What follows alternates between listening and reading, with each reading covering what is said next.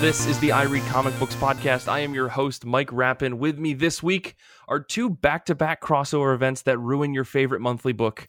Brian Murray. Excelsior. And Paul Jaisley. Hello.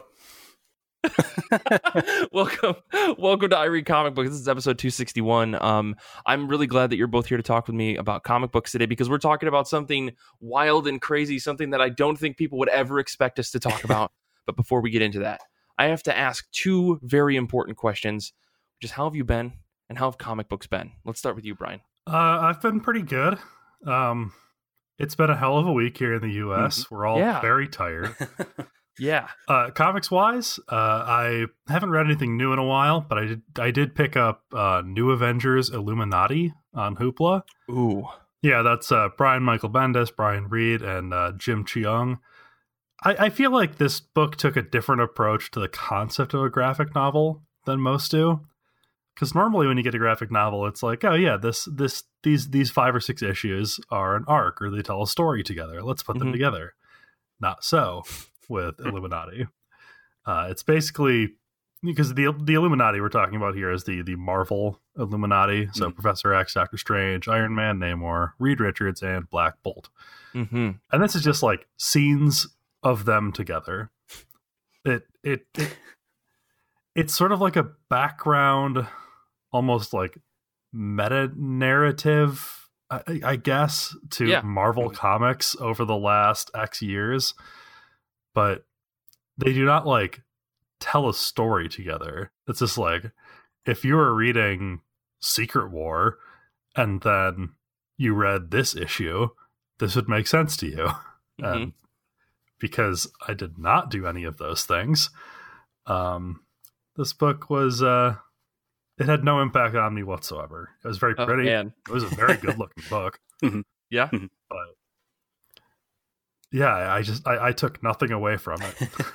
My inner old school Marvel fanboy, when I first started to really get into Marvel comics, is raging right now inside of the carapace that I call my body.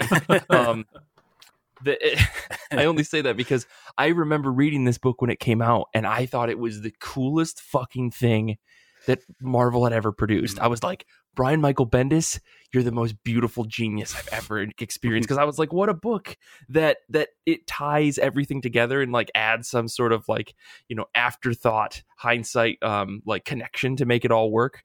It definitely feels like a book that was meant to like retcon, but also like lead things forward, because the Illuminati thing doesn't go away. And I just remember loving this book. So it's a bummer because I think, like you said, you have to have read all those other stories to really get it. And I had done at least enough Wikipedia reading as well as comic book reading to really enjoy that. So, but yeah, it's a beautiful book, right? It's beautiful looking. It's just not a book for casual fans. And I don't say that to be like, filthy casuals or anything like that. It's just like, it is a book for people who have read everything. Right. And it's one of those books that I think you feel really cool if you know everything, but otherwise you're kind of just like, why was this moment relevant? I totally can understand that. What about you, Paul? Yeah, I had a pretty good week, all things considered. For those wondering, the weather report for West Michigan, it's a beautiful weekend here. Lots of sunshine, golden sunshine and blue skies. And that sunshine felt just a little bit warmer this weekend. I don't know what it is, but something in the air. In terms of comics, I finally did it. I started reading Sandman. Thanks to the miracle of Hoopla, I was able to read Sandman Volume 1, Preludes and Nocturnes. Everyone knows what Sandman is. I take it. It's the Neil Gaiman series from the late 80s, ran through about to the mid 90s. And it's one of those books that people that don't normally read comics have read. You know what I mean? It's like, oh yeah.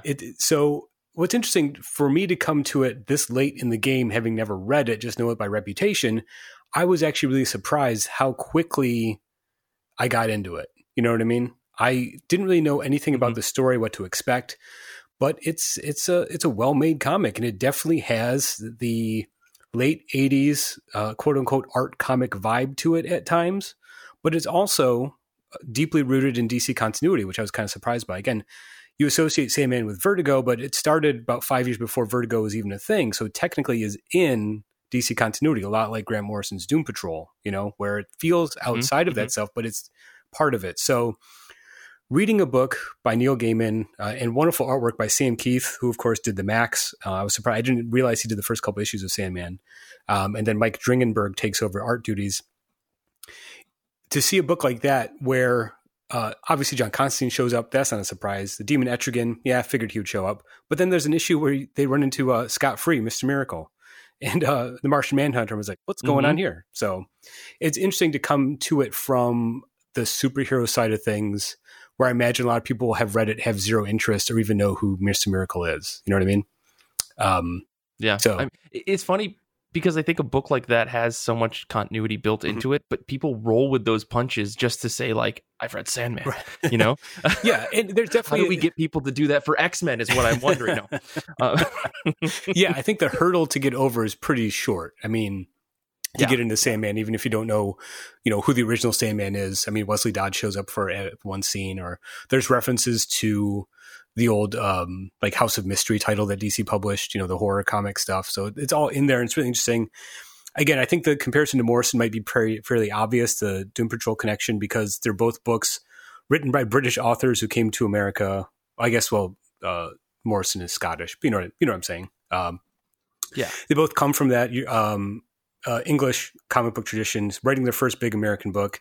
It has a certain tone and pacing that's similar to both. And then Mike Dringenberg, when he takes over Sandman, he did at least one issue of Doom Patrol, so the art was somewhat recognizable to that style. So, so I'm into it. I'm digging Sandman. I'm going to keep going. So don't be surprised if you start seeing me wear all black and start smoking clove cigarettes and stuff, to really tap into that goth teenage angst that I feel when I read Sandman. Right. So. Yeah.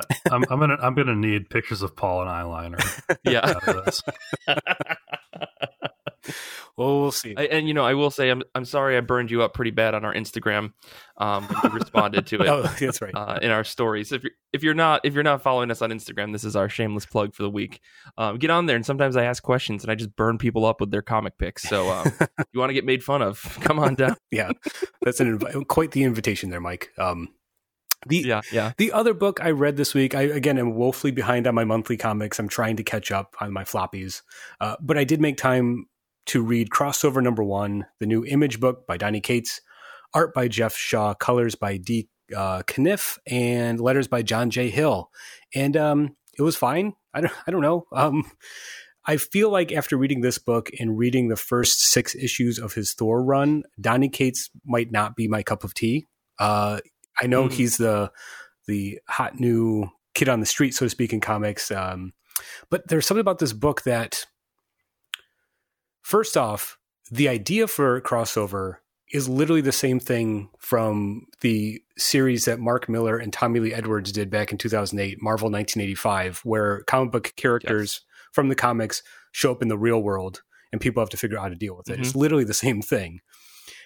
On top of that, I think Cates is trying to do, from obviously, as the title implies, a sort of anti-event. Like, this is my meta take on the superhero event comic.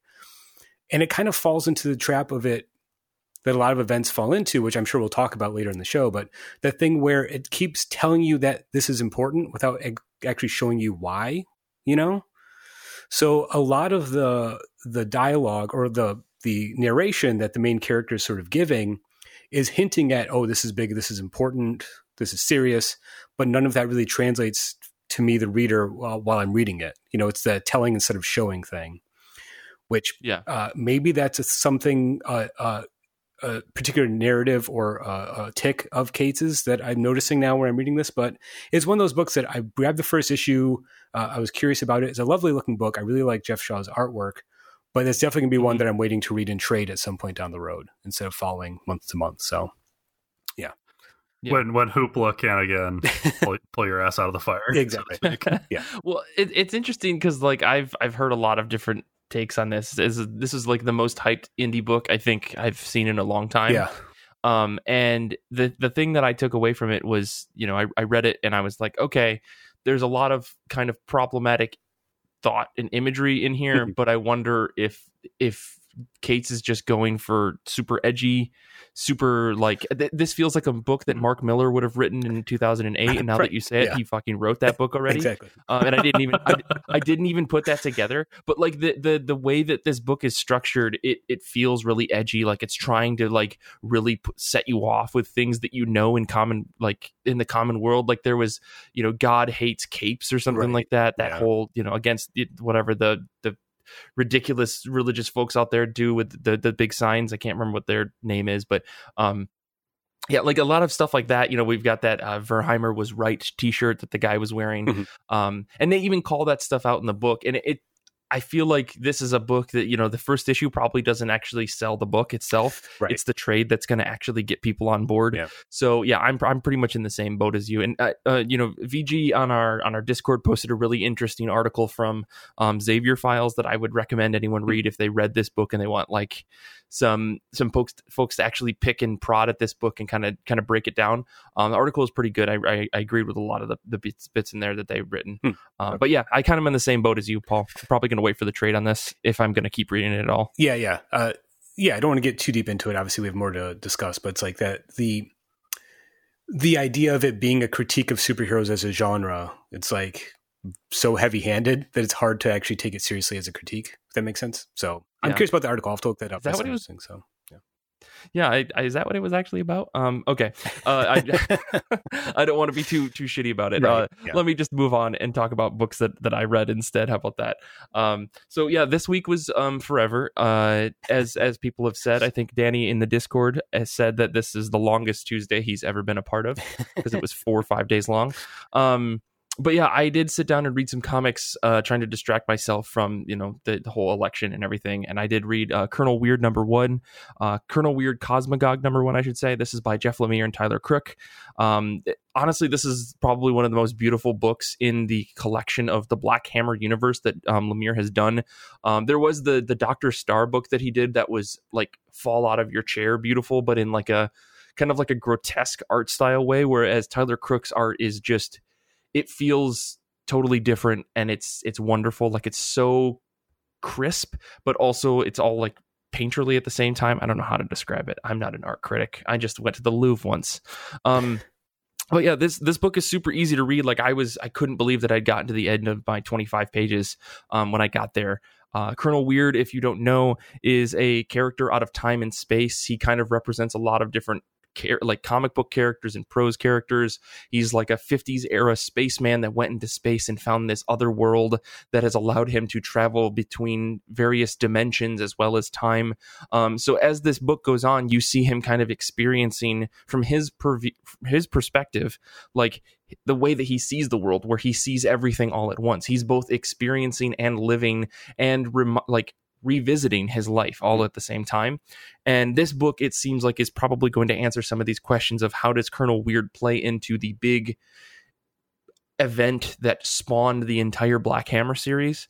We know the answer from that. So if you haven't read all of the Black Hammer like core book, I should say, which is Black Hammer followed by Black Hammer Age of Doom, go read those to actually get the answer. But how Colonel Weird came to be as part of the team of this like Black Hammer verse, as well as why he did the things that he did, I think are going to be explained in this book.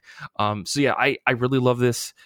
Tyler Crook, you probably know him from Harrow County and The Sixth Gun, Witchfinder.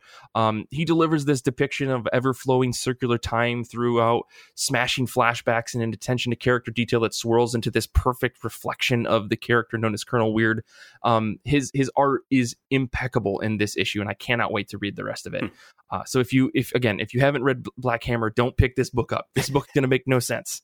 But go read those Black Hammer books. They're incredible. And then pick this one up, because after you've read the main story, you can pick up any of the side stories because they don't really bleed too much into each other beyond that. But yeah, this one is amazing. And I'm glad that we're still getting more Black Hammer books after the original series. But yeah, the other thing that I want to talk about really quick is I read Festival of Champions #1-5. This is by Seijin Tombo. And I sent this to Brian a while back. Brian, I don't know if you read this. No, I forgot all about it until I IM'd you earlier this week. Yeah, so this is a Pokemon doujinshi, which follows 3 characters known as Red, Blue, and Green as they make their way through the Indigo League, aka the ultimate challenge for Pokemon Masters. So this is a fan fiction manga story created by Seijun Tombo, that only gets released like once or twice a year. Like each chapter gets released like once or twice a year because it's done like in an amateur kind of published online through this site called Pixiv, where you can kind of publish anything, and it ranges from all sorts of types of stories, from fan stories to original stories to like very, very horny naked porn stuff, but it's a lot of it is manga. And so this series is like very well celebrated because it's a very incredible depiction of Pokemon. Like I've never read any Pokemon manga, don't really have any interest in like the anime, like I've played the games, but I don't know, someone said this was good and I started reading it, and it's incredible to see like this depiction of the Pokemon like combat system done in a tournament, which is a great way to do shonen manga, but you get to meet all of these various characters.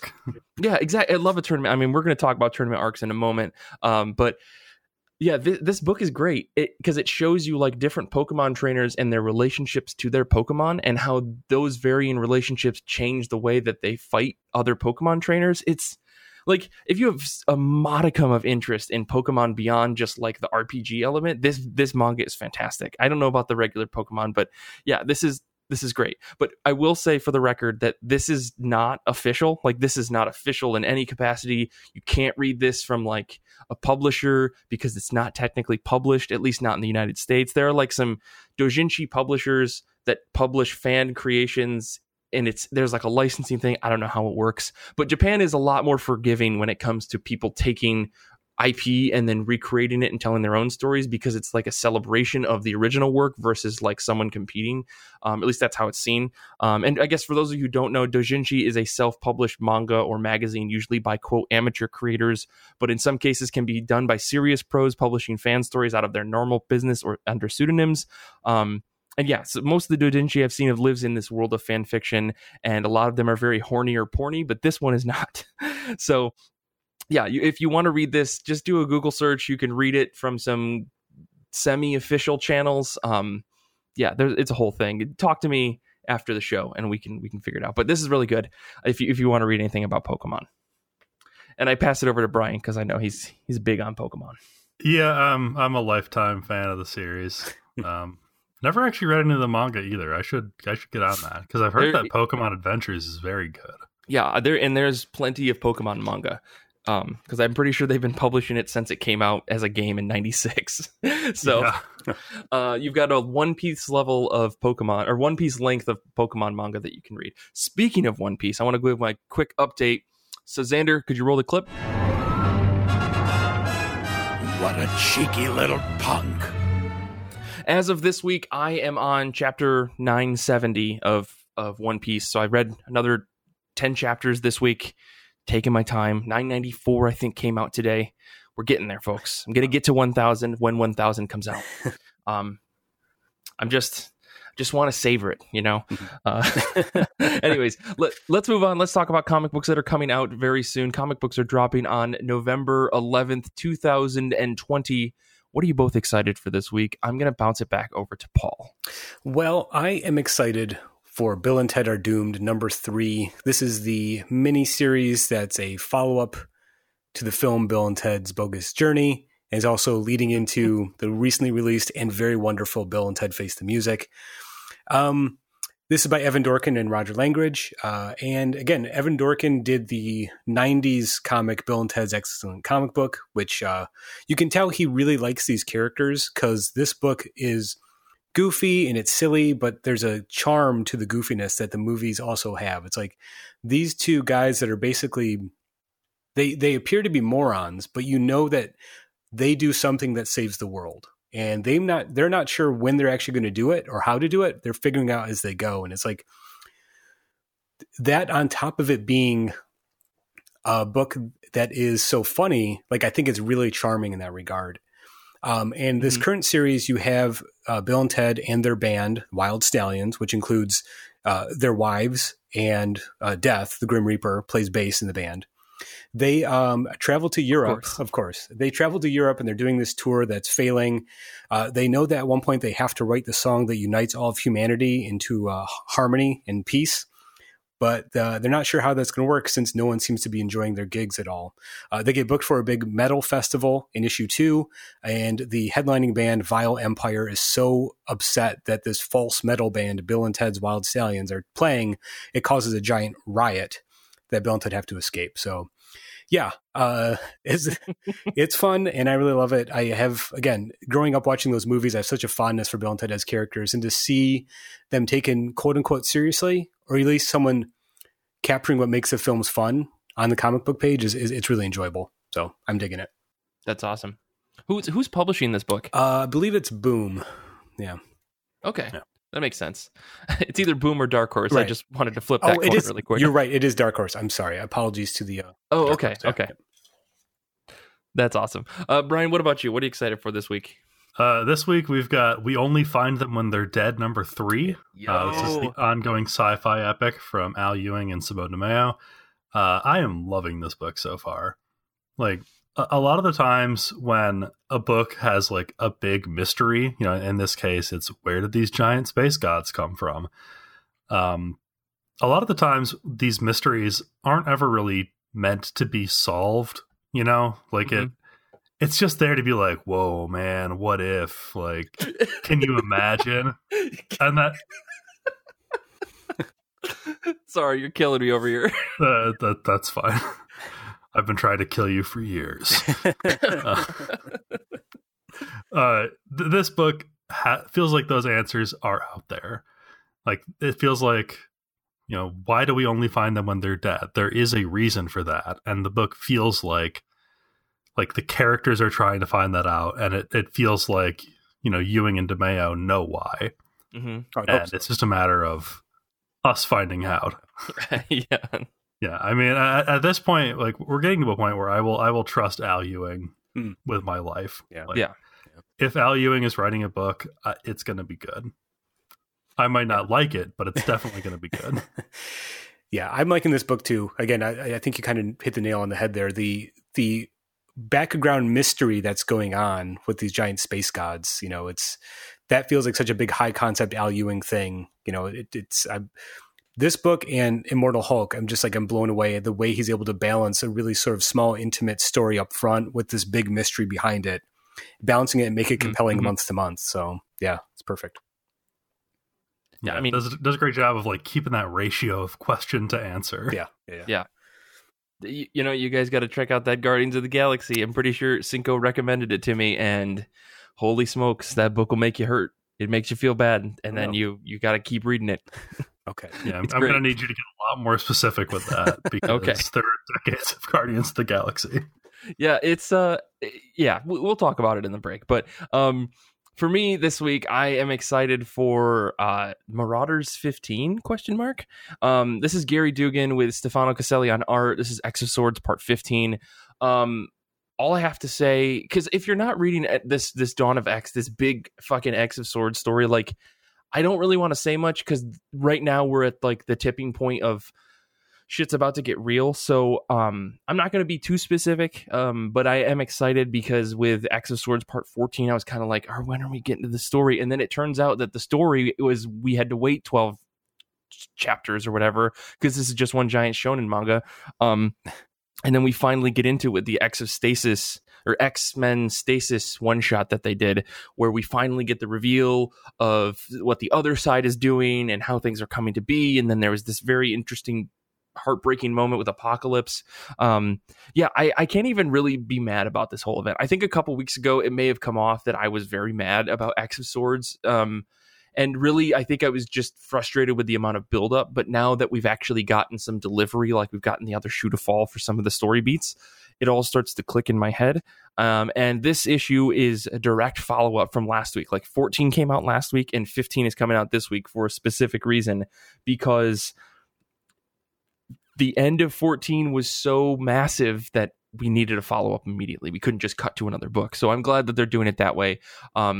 And honestly, though, this really is just a giant shonen book. Like, everyone's getting swords. We're all going to fight. The only way to make this more of a shonen manga would be to make it a tournament.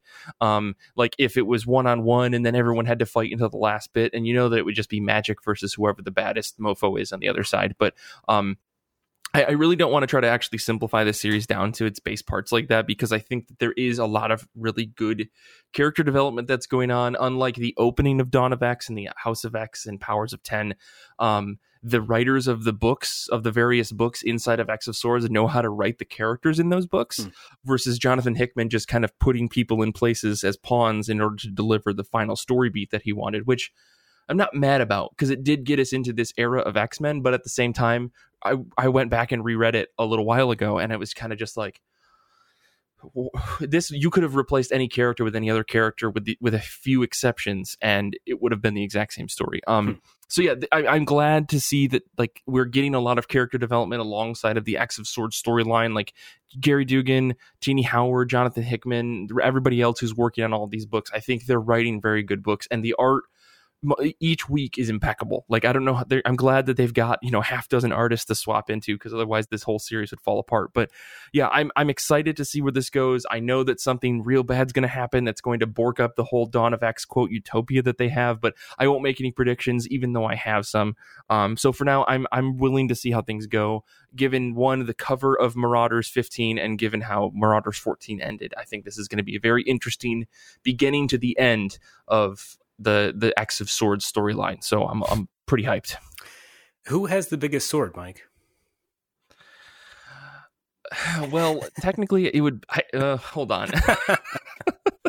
There is actual, I don't have all the pages in front of me, but there is actual stats on every single sword, including like length and power and all these other things. Awesome. So all of that data is out there. So we can actually get a definitive answer, because again, this is very shonen manga, and they have to be very precise and intricate in order to make sure that everyone knows how powerful everything is. Because are they selling action figures? I don't know. We'll see. But there is a biggest sword, and there is a baddest sword, and there is a most evil sword, and a coolest sword. Okay. And the most evil sword is Soul Edge. Okay, first of all. Yeah. Okay. Anyway, so we're gonna take a quick break, and when we come back, we're gonna talk about. I guess we're gonna ask the question: is it worth revisiting Big 2 comics? Like, is it worth revisiting Big 2 events? And when we come back, we're gonna be talking about that.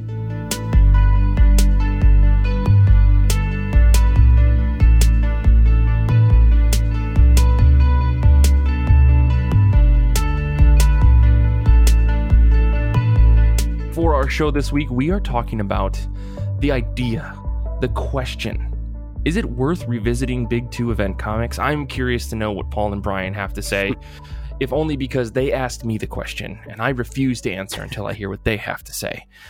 Before we get started, though, I do want to say, if you are a very cool person and you'd like to hang out with us, we are trying to record our episodes live on Discord every Sunday, 1 p.m. Eastern Standard Time. So if you can make it in the future, make sure to jump on the Discord. You can go to ircbpodcast.com/Discord, and then you can come hang out with us as we record these episodes live. So shout out to Nick and Danny, who are in the chat right now, just zinging us nonstop. But yeah, let's answer this question. Is it worth revisiting Big 2 event comics? Paul, Brian, like I said, you guys kind of came to me with this idea. What digs? What brings you to this question? What gives is what I was trying to say. What gives, Mike, is and what takes are big event comics. They give and they take. It's funny. So I was looking at what I'm pulling these days. I'm getting a lot of the death metal tie-ins and the death metal crossover that DC's doing. I literally read crossover number 1 this week. I see you talk about X of Swords, and there's Empire that I guess recently finished at Marvel. We're in the midst of like a big event cycle, it feels. I know DC's got a couple big ones coming up the next few months, and it really made me wonder, like, what makes these events compelling to begin with, other than that they're just important, and what would make them worth revisiting? Because as much as I'm enjoying some of metal and death metal, I guess, I can't imagine going back and rereading it, if that makes sense. So it's like, I wanted to know if there was something that made events compelling enough to go back and revisit what that might be. And I also realized, as I was posing that question to you two, I realized that Brian's probably the outlier who might not have read a bunch of event comics. So the other question is, what would make event comics appealing to people who maybe don't buy them? So, yeah, I've read a few event comics, and the thing that always draws me in is is a character I'm already interested in involved in this event in a big way. Mm. So like I've always, for whatever reason, been a huge Spider-Man fan. So like the thing that got me to read Civil War, like the original Marvel Civil War, was that like the whole thing about like Peter Parker revealing his secret identity to the world. And it was like a whole huge thing in universe. And that made me curious about like, well, what else is going on in there? And then, you know, like Giant Man got killed by a Thor robot clone or something. Something. It was a lot, but I had a good time with it. That's interesting because Civil War, I only went back to reread maybe within the past 2 years. So it's, maybe like a decade almost after it had been published. And it's interesting because one of the issues I have with event comics is that they're very time specific. Obviously, they're dealing with the continuity that's in place at that time. And what they are attempting to do is both change things and things will never be the same, quote unquote, after the event. At the same time, they can't change things that much. It's the illusion of change that Stan Lee talked about. That's what comic book fans want, the illusion of change rather than actual change. And event comics have that double bind where it's like, we have to make it feel like it's big and important. At the same time, it can't be that big or that important where it changes everything. And there are very few events I think you could actually point to and say like, well, this clearly changed the way the continuity works. I mean, Crisis on Infinite Earths is an obvious example, but something like Civil War, going back and rereading it so many years after the fact, I was like, well, none of this really counts anymore. Like, what value does it have to me now? You know what I mean? Yeah. Yeah. I mean, because Spider-Man's secret identity is a secret again. Right. Yeah. Right. So. Well, but Brian, you remember the reason why is that he made a deal with Mephisto. And... I'm gonna reach through this microphone and choke the life out of you. But yeah, I mean, I think that's interesting. I do, I think the only events that I've actually gone back to reread were like House of M and Civil War. And, before we even started talking, Danny in the Discord called it. He said Civil War and House of M, 30 minutes done. But I don't just want to talk about those events, but, House of M, I think was the first big event that I read as I was getting more and more into X-Men, and going back and rereading that now, it's kind of like, the only thing that's changed now is Dawn of X, but like you could see House of X happening, House of M happening like at any time in the last 15 years before, the Jonathan Hickman takeover of the X-Men, because, if you replace Wanda Maximoff, she's the, token crazy character with like just any other character that could alter reality, like a Jamie Braddock or, a David Haller. You could see that happening. And because I think that storyline is still there, like mutants hate to be persecuted. So let's make a world where mutants are the dominant, species. And of course, now we have Dawn of X, and there's a whole other thing we can talk about there. But that book to me is always an interesting read, because it reminds you of the pain that the mutants are constantly feeling, and how like changing that doesn't necessarily fix it. It just creates more problems. But that's pretty much it. I mean, it's not like I go back and reread this every year, but it's a book that I've reread at least 2 or 3 times, just because I think it has a lot of interesting pieces for it. And I can already hear like the people referencing thought pieces that have come out in response to House of M in the last decade or so. But I don't know. To me, it's still a solid event book, just like Civil War. Like Civil War is still a solid book because it puts every character you could possibly think of on the line and draws a huge line in the sand that says, do what you need to do, pick a side. And, I think that was a really great way for Marvel to sell a lot of comic books. Say, whose side are you on? Are you on Cap's or Iron Man's? And yeah, so I don't know. Those books, they make you excited because it even going back and reading them, because you're like, oh man, I can understand what's on the line for this book. Even if it didn't ultimately change the larger continuity, it's still an interesting read from beginning to end. I've got thoughts about that when it comes to Secret Invasion and Dark Reign, but we'll get into that. I'm glad you brought that up because, when I was reading comics in the 90s as a teenager, I actually remember event fatigue being a very real thing, and it kind of like turned me off of a lot of mainstream superhero comics, and when I would try to read like Age of Apocalypse, I remember very vividly thinking like, I can't make heads or tails of this, but it feels important. You know what I mean?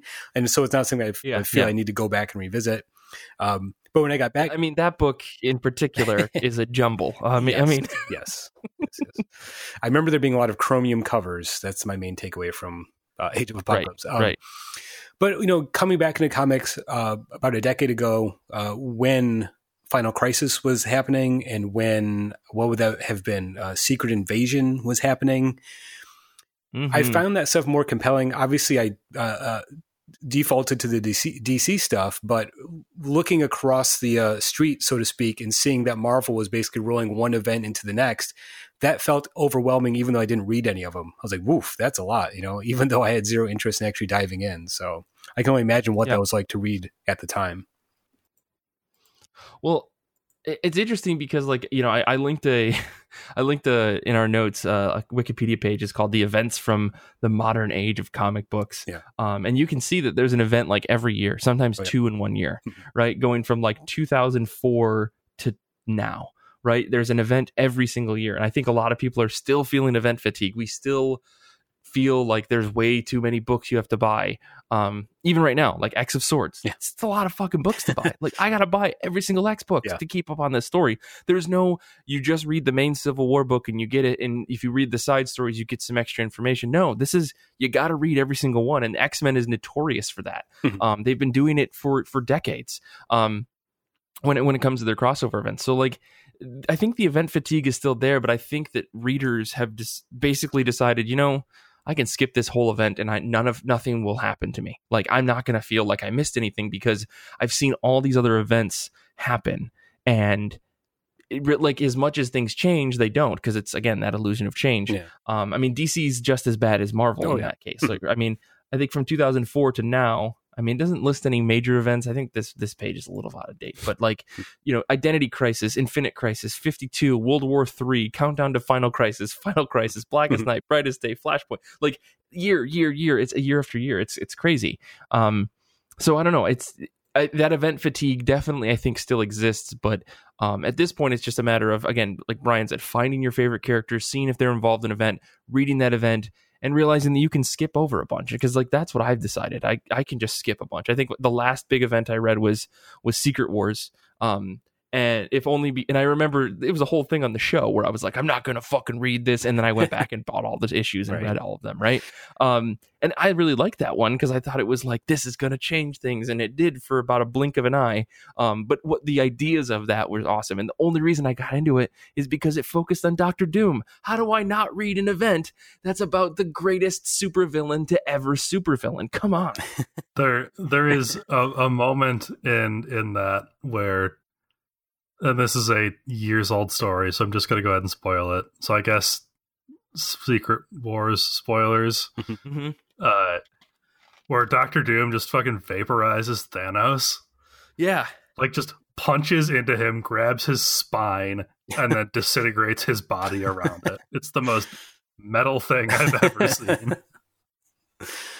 And that's what makes these events, I think, really fun and interesting. And I think that's almost enough reason for you to say, what if I went back and revisited that? Right? Because I've never, the only DC major event that I read recently, I think, was what's the one? Oh man, I don't even know. I can never remember it because Nick told me to read it, and I read it on my TV, and that's all I can remember about it is that I read it. I Chromecasted my computer to my TV to read it, and I thought that was the coolest thing ever. But I can never remember what it is. But was that Forever Evil? I think it had. I think we were talking Forever Evil. Yeah. That's the one. I always want to say Fear itself, but it's Forever Evil. Yep. Thank you. What's interesting about, I think, the current state, at least at DC, since that's the side of the street I'm on most of the time, is that events like Metal and Death Metal are almost more standalone feeling, since they don't really cross over into the regular monthly titles anymore. That was the big thing. I remember being a kid, if I'm going to read this event, it's going to affect every other book. So the books I'm reading month to month suddenly have to have the tie-in, and it's kind of annoying. But the way that I think events are structured now is you have the main story in the miniseries, and there's usually little one-shots or mini 3-issue series or whatever that kind of spin off of it. What's weird is I lose track of how many there actually are. There are so many Metal and Death Metal one-shots that come out that I usually skip over, since they're $6 or $7 a pop now. It's very easy to ignore those and just stick to the main series, which makes events easier to get into on one hand, but it's also like it almost feels more disposable in a way. Does that make sense? Yeah. But you know, to get back to the question at hand, do you think after the event is done and you've read, you know, maybe 2/3 of it, right? Like this is my issue when I was reading Annihilation, was there's so much Annihilation. Yeah. It's a huge event and it's really good. It's all really good. From what I remember. But going back to read that, it's like, do I want to undertake that huge swath of comics? Right. Or do I just want to read like the main storyline? And if I want to read the main storyline, what actually does that entail? Am I going to miss anything by not reading these side stories? And like when it comes to something like Metal, if you went back to reread it, like, do you think that you'd just be satisfied with the main story because you've read some of the side stories? Or do you think you'd have to go back and reread the whole thing? Because when it comes to these bigger events, it feels like you either read the main story or you read everything all at once and there's no middle ground. You know, especially when you're going back to reread. Right. The bigger problem sometimes is that tracking down the actual physical copies of these books, since the way I have them filed, they're not always together at the same place. You know what I mean? So it's like at that point, it's almost easier just to find a digital collection that kind of organizes everything story-wise or narratively to like read the whole story as it is. What's interesting, you bring up Metal. I had to go back and reread Metal before starting Death Metal because I couldn't remember what actually happened, which maybe speaks to the failure of that series, even though I enjoyed reading it in the moment. That's kind of what we're talking about with events. Like, is it worth revisiting as to read for enjoyment or as research? So that kind of felt like reading it for research. You know, I have my trade copy of Crisis of Infinite Earths on my bookshelf almost as a reference text, because that's like the big archetypal event that laid the blueprint for superhero crossovers. And it's like that book kind of feels almost like a historical part of history rather than an enjoyable story to read beginning to end. You know what I mean? Its value is different than something like Final Crisis, which probably unsurprisingly is the event I've gone back and reread the most because it feels like a Grant Morrison comic, not so much an event comic. I think a lot of people would say Final Crisis fails as an event because it literally doesn't change anything. And I kind of think that's the point Morrison was trying to make. And that's why I like that book. It's a Grant Morrison comic rather than an event comic. Yeah. I tend to view event comics in a lot of the same way that I view movies. Like there are some movies that I watch just because I want to know what happens in them. And then there are other movies that I watch because I love them. And like I'll go back and rewatch, like I'll rewatch like the original Star Wars trilogy hundreds of times before I die. But like I never need to see Alien Covenant again. I saw it because I like Alien movies. And I think that it is good for me to know the lore that happened in that movie. But I did not really enjoy the experience very much. Brian, and that's the same way that I feel about like Civil War 2, like Marvel Civil War 2. Sure. Like I think it's good that I have that context, but I'm never gonna read that book again. Yeah, Brian has just lit Nick on fire in the Discord chat. But yeah, I understand that. I think that's actually a really, really good comparison to a lot of these events because there's some of them that are genuinely good to go back to read. Like I really don't have a lot of interest in like Justice League stuff and just a lot of the core DC stuff. Like I'll read things that people recommend me, right? Like if someone says, "Hey, Mike, you should read this Mr. Miracle book. I hear it's pretty good." I was like, "Okay, sure." But like reading something like Forever Evil, I really didn't know a lot, but going into that book, it's so well done. It's just an enjoyable read. It's like watching a really good, like over the top, super highly budgeted, like action film, right? Like if Avatar was actually good. So I really like the hot takes this week. But yeah, so I think like that's a really good comparison because I don't think that I could see myself going back to read Fear Itself. But at the moment, I enjoyed it enough.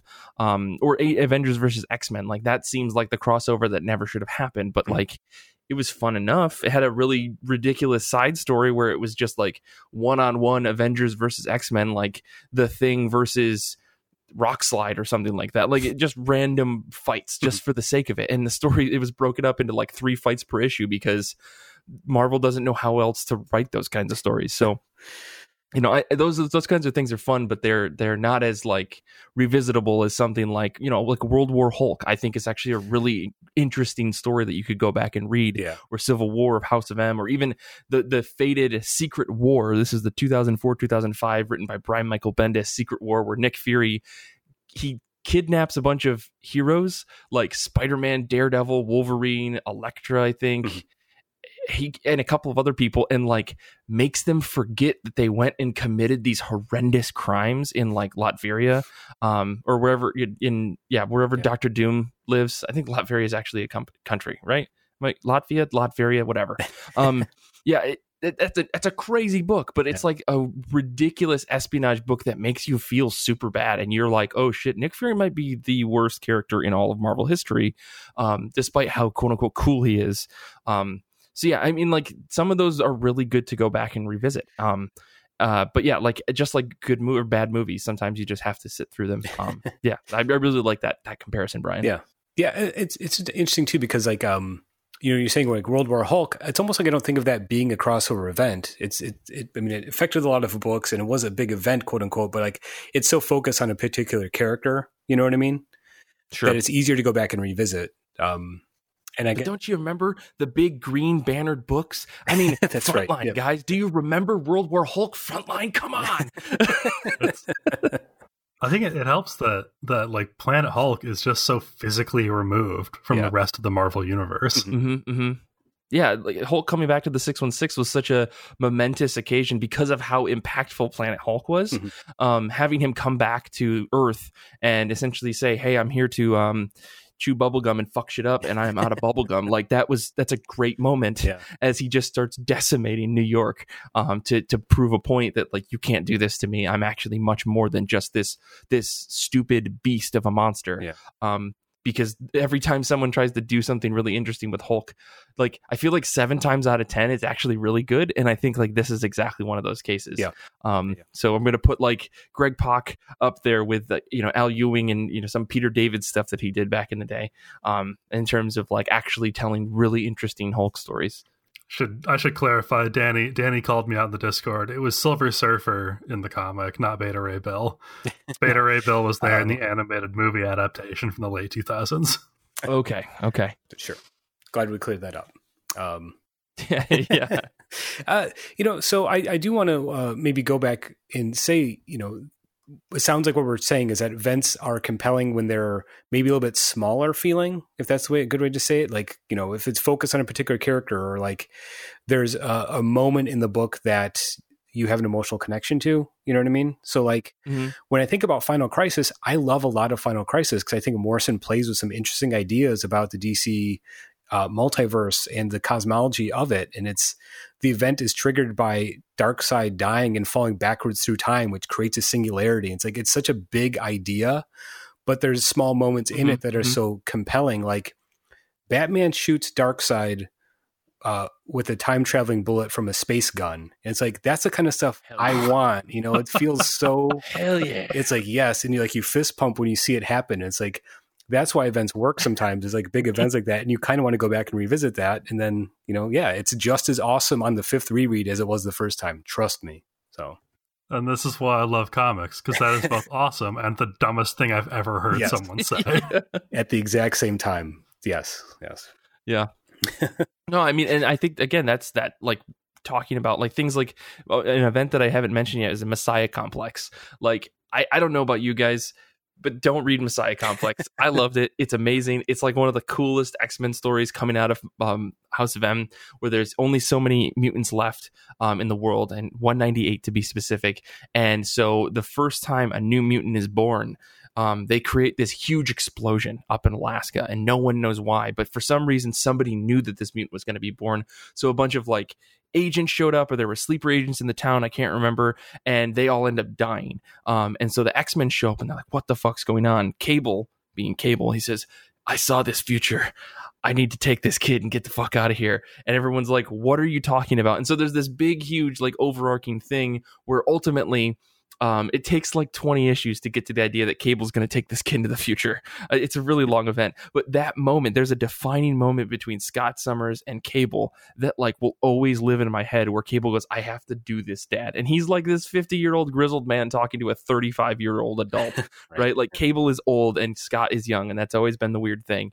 And he takes this kid into the future, which creates one of the most, in my mind, one of the most important X-Men stories that came out in that era, right? Between 2008 and probably 2010, where Cable takes this baby into the future and has to raise her. And he ends up raising this very amazing girl named Hope, who becomes a important character for a hot minute in the X-Men. But the story of their relationship is something super duper powerful. It's Dwayne Straczynski writing some of the best like father-daughter comics I've ever read in my entire life. But it all came out of that event, right? Because I think the thing that also makes these events so powerful in a lot of ways, especially when you go back to read them, is reminding you like of the time when they came out, and then the things that actually did change because of those books, right? Because we talk about there's this mirage or this imagery where they try to make it seem like the change is happening, but in some cases they do. And I think like Messiah Complex is a perfect example, and I want to talk about Secret Invasion as well, but like where you get a couple of different books that spawn out of these events, and you're like, holy shit, that actually changed things or introduced new characters that became super important. And I think that's a perfect example. But yeah, my whole Secret Invasion rant, I'll wait unless you guys have something else you want to talk about. Yeah, I mean, this is not at all a good transition, but I wanted to make sure I got it in there. Oh, sure.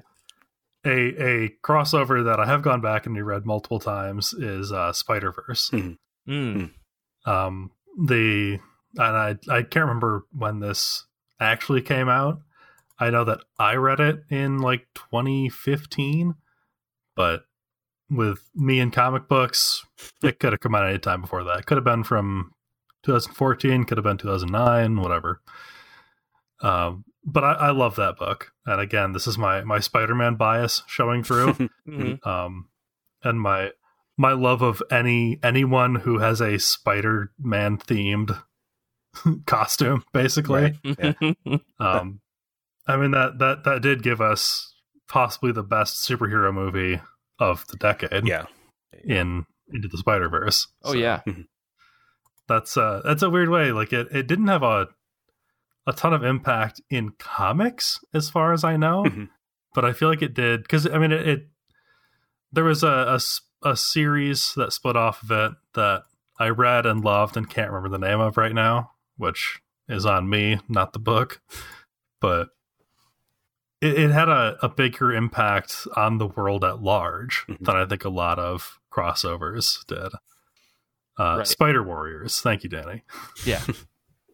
Well, yeah, I mean, it's interesting to bring that up, and it might be discussion for another time, but like the idea that more people have watched Avengers Infinity War than have probably ever read the Jim Starlin, Infinity Gauntlet series that it's based on. So like, you know what I mean? I read Infinity Gauntlet, and like I liked it because I liked the Jim Starlin cosmic stuff. But I'm like, you read that book, like, yeah, there's no way the casual reader is going to pick this up and enjoy it. So its impact is far bigger than the book itself is, if that makes sense, And I think, that maybe is what the conclusion we're kind of drawing here is that, events are they have a purpose because they give fans something fun and exciting to latch on to, memorable moments. But it's like the return investment on those moments might be diminishing returns in a lot of cases, unless you have that sort of big emotional connection to make you want to go back and revisit it. So I guess the answers are comic events worth revisiting is yes, but dot. So sometimes. Yeah. Yes. Well, I do want to say really quick, my little rant about Secret Invasion and Dark Reign is only something I think I brought up a couple of times on the show before, but like Secret Invasion to me was a bad event. Like it was 7 issues of buildup for like a payoff that was like kind of interesting. But the fallout of Secret Invasion, where everyone kind of questions like who could actually be a Skrull. For those of you who don't know, Secret Invasion is about the Skrulls invade 616 universe because they figured out a way to duplicate like everyone's powers, and so you don't know who's a Skrull and who's not. So there's this big like post Civil War, like Mutant Registration Act thing, or excuse me, like Superhero Registration Act thing. And so that's kind of clashing, and people have to pick sides, and Spider-Man was on one side and Miss Marvel was on another, and people are switching sides all the time. But Secret Invasion ends, and I think at the time, like somehow Harry Osborn, the actual Green Goblin, he ends up becoming the head of S.H.I.E.L.D., which he renames to Hammer, and he just has this awful thing where he's hiring all of his bad guy friends to be enforcers, to force people to register, and that whole era, like I wouldn't call that an event, but it was like a banner like era of comics that basically made everyone feel bad, and I thought that was awesome. Like all the superheroes feeling chased and worried, and we got the Brian Michael Bendis New Avengers run where there was this underground group of Avengers. Like, what a cool time to read comic books, because it wasn't an event per se so much as it was just like a time in comics. Right. And I thought that we got some really interesting stuff out of that time, like really good Spider-Man stories, really good Avengers stories. The X-Men books were the same because X-Men are persecuted no matter what. Doesn't matter if there's like, if it's Nick Fury or if it's Nathan. Oh my gosh, Norman Osborn. Thank you, Danny. Norman Osborn in charge. Like, they're always being persecuted. That was a really fun era because it threw up the entire like status quo and actually changed things for a little while until, Norman Osborn was kicked out. But yeah, I really like that. I should go back and just like see if I could find like a big series of books that have just those Dark Reign books, because I remember just picking up pretty much anything that I could get my hands on that was somehow involved in Dark Reign, because it was all really, really enjoyable reads. But yeah, so that I just want to make sure that I got that out, because I really like that time, and I feel like I'm going to get a lot of hate for that, but I don't care because I enjoyed it. It's my opinion. Yeah, and that's what matters. Yeah. We've kind of answered this question. Yeah. But go ahead, Paul. I was going to say very briefly, it is kind of funny to go back and revisit that stuff, especially when you're talking about events that actually did bleed into the main universe, so to speak, which happen more often, where like all the books have to reference it. It's always funny to go back and find, when you're reading an older series, and find the one issue that is the crossover or tie-in issue, and you don't expect it. So very brief, I remember when I was reading Alan Moore's Swamp Thing, he has to tie it into the Crisis on Infinite Earths, and he didn't want to do that. So it's just like one panel where John Constantine's talking to Swamp Thing, and the sky is red in the background, and like Batman runs up to him, like, "Hey guys, just be careful out here. There's a big event happening, and the sky's red. If you didn't notice, stay safe," and like runs away. And that's the way he tied it into. Like, it's the funniest thing. It's like the least effort to tie it into the event, and it always cracks me up. That's wonderful. Yeah. Anyway. Well, yeah, I guess, I don't know. Do you guys have any final thoughts on event comics? Are we going to go back and reread any event comics? Should we do a series where we just blindly go in to reading event comics? Like, no context. We're just going to pick up like Age of Extinction, X-Men Age of Extinction, and just see what we can suss out. I don't know. I want to make you read Final Crisis and watch your head explode, or listen to your head explode on air. All right. Yeah. Maybe we'll see. Yeah, we'll do a special Discord live video for that one, just so that we can actually see the poof. Right, we're gonna have our own actual scanners moment. Yeah, exactly. Cool. Well, thank you guys for this episode. You can follow us all on Twitter. You can follow Paul at OhiPaulie. You can follow Brian at Brian Haddon. You can follow me at Mike Rappin, and the show at IRCB Podcast on Twitter and Instagram, where I try to post pretty regularly. So, and if you're following us on Instagram, I promise I won't actually just drag you all the time if you give me some comic pics. But we do try to post on our stories and stuff to give folks with feedback. So, yeah, do that. Follow us on Instagram. I dare you. This show, as well as our many subscriber-only episodes, like the IRCB Movie Club, which will be dropping soon, I believe, are powered by fans like you who support us on Patreon. If you want to become a patron, head over to patreon.com/IRCB podcast to join. And if you haven't already, please go ahead and rate and review our show. I think we have earned 5 stars here today. Find us on Apple Podcasts, Spotify, wherever you get your podcasts. We're probably there. You can also join us on Discord if you'd like to listen along. You can do that at ircbpodcast.com/Discord. And make sure to tell your friends about the show. Infinity Shred is the best band in the universe. They do all of our music. We can't thank them enough. Xander is a very cool guy. and he edits the show. I want to say thank you to Paul and Brian for being on this episode. Thank you to Nick and Danny and everyone hanging out in the Discord. And thank you to everyone out there who listens and talks to us on social media and all that stuff about the show. We can't thank you enough. And until next time, comics are good, and so are you.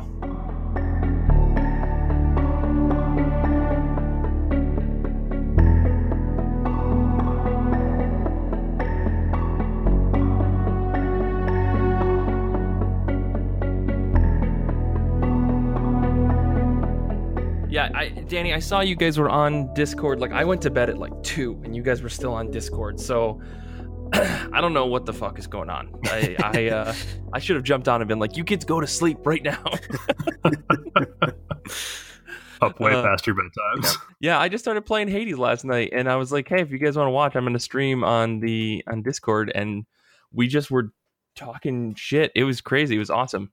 So maybe I have to do that more often when I'm just trying to blast through that game. Brian, I almost beat Hades. I almost beat him last night. I was so close. What's your God mode percentage up to? It's at 50%. Okay, because I'm at a point now where I don't lose to Hades. Oh, okay. Like I've beaten him probably 20 times in a row. Oh, nice. Yeah, I mean, I'm curious to see how the game progresses after that, because I do still find it challenging. Part of me wants to turn off God mode and see how far I can get.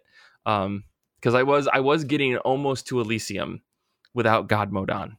So now it's been just getting through the Tartarus. Almost through the second of 4 levels. Yeah. No, Elysium's the third one. Sorry, I thought you said you were getting almost to Elysium. Oh yeah, almost to Elysium. Yeah, you're right. So yeah, I was basically getting to the Bone Hydra and then losing. Oh, Bernie. Yeah. Anyways, totally not related to comics. Let's do this thing. I'm only putting this in here for Xander because he came on and jumped and hung out for a little bit, and he was telling me all the cheater strats on how to cheat in this game, which is get the shield and block forever. Basic mechanics, and it's cheater mode. Okay, let's do this thing.